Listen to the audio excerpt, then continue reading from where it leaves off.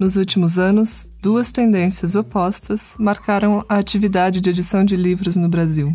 Por um lado, as livrarias se transformaram em grandes redes de superstores, as editoras clássicas faliram ou foram vendidas para editoras estrangeiras, e as que sobraram parecem interessadas em publicar apenas o que vende muito. Foi também nessa esteira que começou a crescer o império da Amazon, a mega corporação internacional toda poderosa do varejo. Mas, por outro lado, parece também ter emergido um novo ecossistema do livro no Brasil. Cresceu o número de feiras literárias, pequenas livrarias e editoras independentes, que parecem compor uma espécie de resistência, impulsionadas pelo alcance da internet e preços relativamente baixos de impressão. Essa rede estava se sustentando com algum esforço, até que chegou a pandemia. Com a queda de vendas provocada pela recessão e pelo fechamento do comércio, como poderá manter-se viva? No Tibungo de hoje vamos conversar com o jornalista Tadeu Breda, um dos fundadores da editora Elefante. A editora é uma das organizadoras do Salão do Livro Político e tem, entre seus autores, a filósofa e escritora feminista Silvia Federici. A Elefante também é parceira de Outras Palavras. Hoje é 5 de maio, eu sou Gabriela Leite e esse é o Tibungo, o podcast de Outras Palavras que dá um rápido mergulho em um assunto importante da conjuntura brasileira. A estratégia do mercado independente para controlar o déficit em caixa é tentar se reinventar, com a aposta de que seu público confinado anseie por novas leituras. Fazem promoções atraentes, apelam à militância digital e às mídias para propagar campanhas para compra de livros, firmam parcerias, fazem mapas colaborativos. As editoras tentam vender diretamente pela internet. Mas mesmo assim as vendas caem. Parte de quem antes costumava comprar livros está com salário reduzido. Além disso, o momento é de contingência e livro é um dos primeiros cortes. E sem políticas públicas, só a criatividade não vai dar conta de superar a crise. Soluções para resolver o problema não faltam. As novas editoras têm um custo baixo e alta eficácia, mas precisam de boas condições de crédito, auxílio emergencial, subsídios ou alternativas mais baratas para o frete de livros, para facilitar as vendas online. Governos também poderiam incluir livros em programas sociais básicos. Tadeu Breda nos ajuda a entender a crise nesse setor e as perspectivas para superá-la. Ele acredita que as editoras e pequenas livrarias, que operam em ritmo e lógica diferentes das gigantes como a Amazon, são cruciais para humanizar o livro, que não pode ser só mercadoria. O que isso significa? Vamos à entrevista que ele deu a Rony Rodrigues. Tadeu, como que está o trabalho da editora durante o coronavírus? Como que era antes e o que mudou? Se o trabalho se intensificou, se teve projetos abortados e também se vocês estão tentando outros meios para vender livros, de outras formas alternativas para tentar fechar as contas. O que mudou no trabalho foi... Bom, claro, né, devido à quarentena, a gente não está mais trabalhando no escritório, né, cada um trabalhando em sua casa. O ritmo de publicações de livros, devido a essa incerteza gerada pela quarentena, né, que muitas livrarias fecharam, e isso foi gerando uma reação em cadeia. Então as livrarias fecharam, as portas começaram a vender online, mas não é a mesma coisa, as pessoas... Enfim, tem o lance da quarentena ser um momento em que as pessoas estão em casa e podem, teoricamente, ler mais. Só que, por outro lado, elas também têm restrições orçamentárias. Muita gente não é CLT, não está com o salário garantido ou foi demitida nesse meio tempo. Enfim, então essas restrições orçamentárias também fazem com que as pessoas não comprem livros como comprariam num momento de mais segurança, né, financeira. Essa reação em cadeia veio passando pelas livrarias, pelas distribuidoras e chegou nas editoras, né? A gente, enfim, nosso faturamento caiu muito, como era de esperar, como está acontecendo com muitos negócios por aí, porque as livrarias pediram mais prazo para pagar, ou disseram que não vão poder pagar, porque as distribuidoras disseram que não vão poder pagar, ou pediram mais prazos para pagar. Enfim, então essa bomba acabou estourando aqui no nosso colo. Consequentemente, a gente foi obrigado a diminuir o ritmo de lançamentos, né? Porque a gente não pode se comprometer, não pode contrair dívida nesse momento sem saber se os livros vão ter procura, se vão ser vendidos, né? Então essa reação em cadeia que tem acontecido. E a alternativa que a gente tem tomado nesse momento foi tentar aumentar a venda direta com o consumidor. A gente fez alguns combos, né? Juntou alguns títulos, assuntos que tem assuntos afins, e estamos mandando, intensificamos também o número de newsletters, o contato com o leitor, né? Diretamente, porque o caminho das livrarias e das distribuidoras, com exceções, claro, mas tá um pouco mais complicado nesse momento. Nesse momento assim, de crise para as editoras independentes e também para as livrarias de rua, algumas pessoas têm falado numa ação, como parece nos Estados Unidos, de fazer um fundo para ajudar essas pequenas editoras e livrarias independentes. Há também um projeto de lei, né, do senador do PT para dar recursos, para liberar crédito para esse setor também. Há iniciativas assim como essa dos Estados Unidos, como você vê esse projeto de lei e a necessidade de políticas públicas, seja que se fala no âmbito municipal, estadual, para apoiar essas livrarias de ruas, editoras independentes. Como que você pensa isso?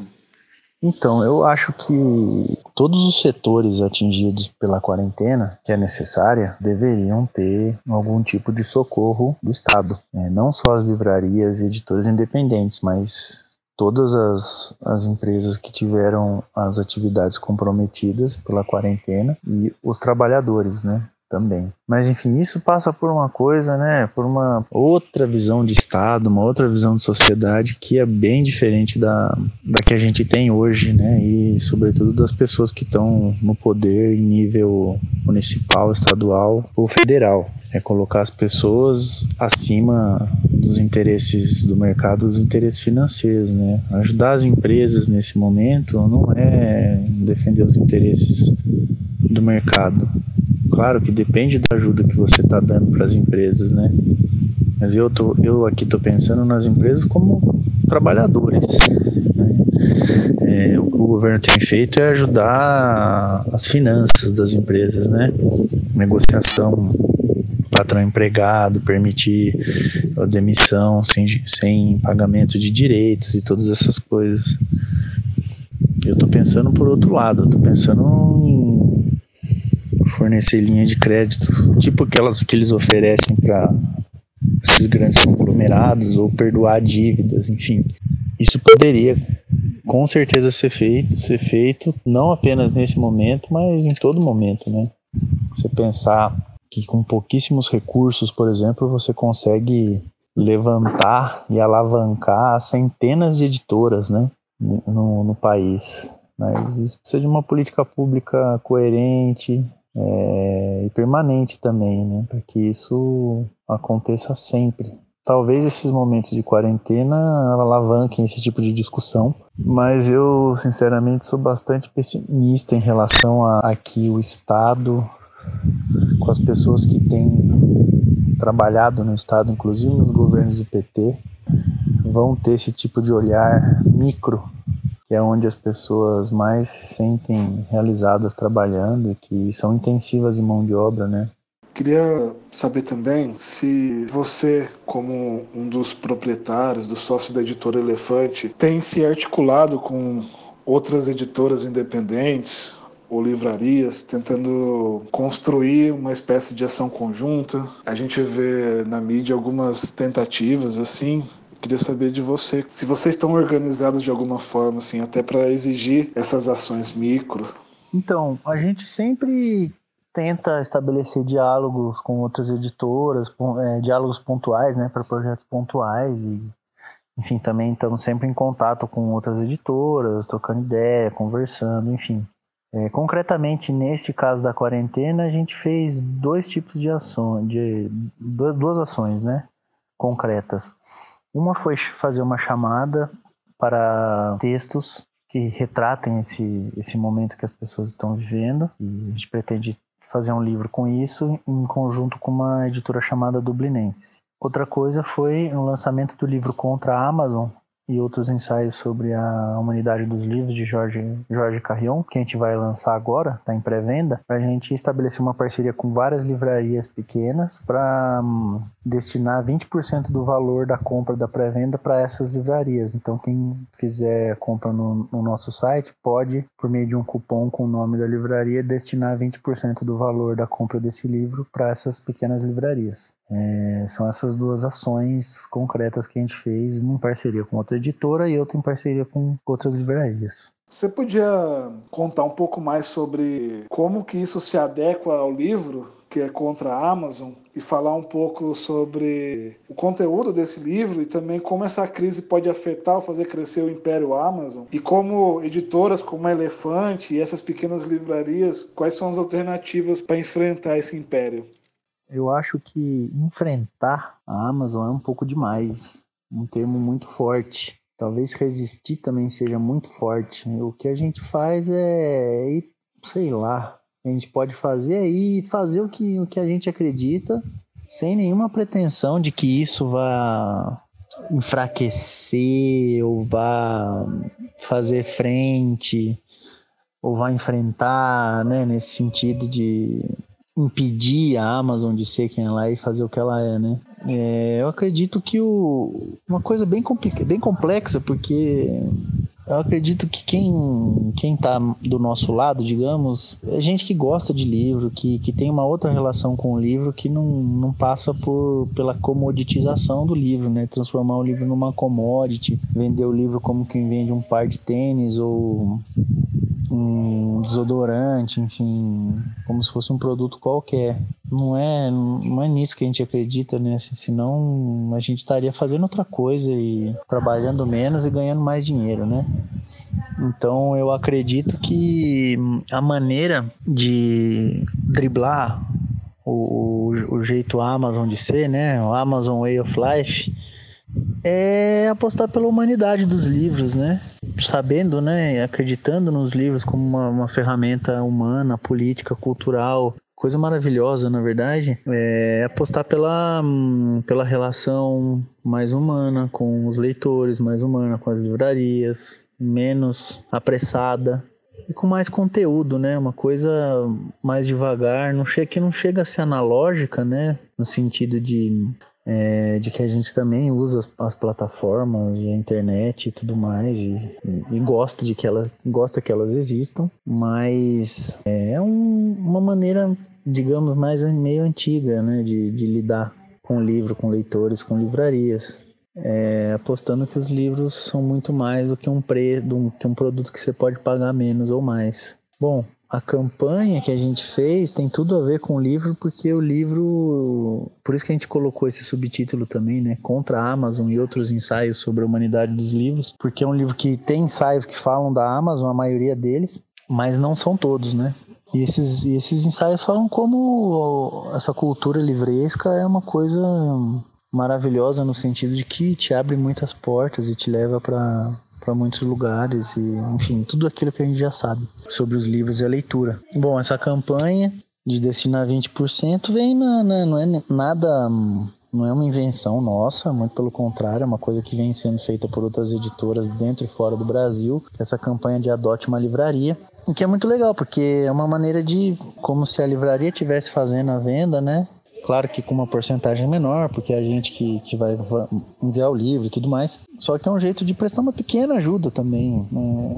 Eu acho que tem uma carga mais simbólica do que efetiva, né? Como tudo, né, o que a gente faz nas redes, né? É tudo muito simbólico, e de simbólico em simbólico a gente vai construindo essa maneira fora da Amazon, né, de lidar com livros e leitores. E na tentativa assim de trabalhar melhor essa humanidade dos livros, você acha, assim como algumas pessoas insinuam, que nos últimos anos teve uma espécie de renascença das feiras literárias, livrarias pequenas e editoras independentes? Acredito que sim. Acho que isso nem é uma questão de opinião, é um fato, né? Foram criadas várias editoras novas, pequenas, algumas foram à falência, algumas grandes, né? Como a Kozak Naif, outras como a Companhia das Letras foram compradas majoritariamente pelo capital internacional, né? Por corporações internacionais. Enfim, houve mudanças. e principalmente o surgimento de novas pequenas editoras. Consequentemente, houve várias feiras, né, novas também, realização de feiras, pequenas livrarias foram inauguradas na esteira da recuperação judicial da Saraiva da Cultura também. Enfim, me parece que o mundo editorial está um pouco em mudanças, né? Está passando por mudanças, por terremotos e, enfim, as pessoas vão se adaptando às novas realidades também, criando coisas novas. Mesmo as feiras também já tiveram um pouco de um refluxo, né? Por exemplo, a Feira Plana, que é uma das mais tradicionais, ela já não existe mais, né? Pelo menos no último ano não teve, por uma questão de não conseguir se pagar. Então também é um mundo difícil, né? Esse mundo de você ter um pequeno negócio cultural, né? Depender exclusivamente dos leitores, sem nenhum tipo de incentivo. Muitas vezes é complicado se manter aberto e trabalhando. É um desafio diário, na verdade. Falando em livros, nós, de outras palavras, queremos manter e aprofundar nosso jornalismo de profundidade. A gente propõe o pós-capitalismo, mas ainda precisamos pagar os boletos. Somos uma experiência única de site mantido essencialmente por seu público, e você pode colaborar com doações mensais a partir de R$15. Em contrapartida, além de ajudar o projeto que aponta caminhos pós-capitalistas para a política brasileira, você também recebe descontos em diversos livros. E de quebra apoia também as editoras independentes, como a Elefante, a Autonomia Literária e a N-1. Esse foi mais um Tibungo. Eu sou Gabriela Leite e fiz a apresentação e a edição do programa. Fiz também o roteiro com Rony Rodrigues, que entrevistou o Tadeu Breda. A direção é de Antônio Martins. A gente recomenda a todos que se cuidem. Precisamos sair da pandemia mais fortes do que entramos. Na quinta-feira tem mais Tibungo. Até lá!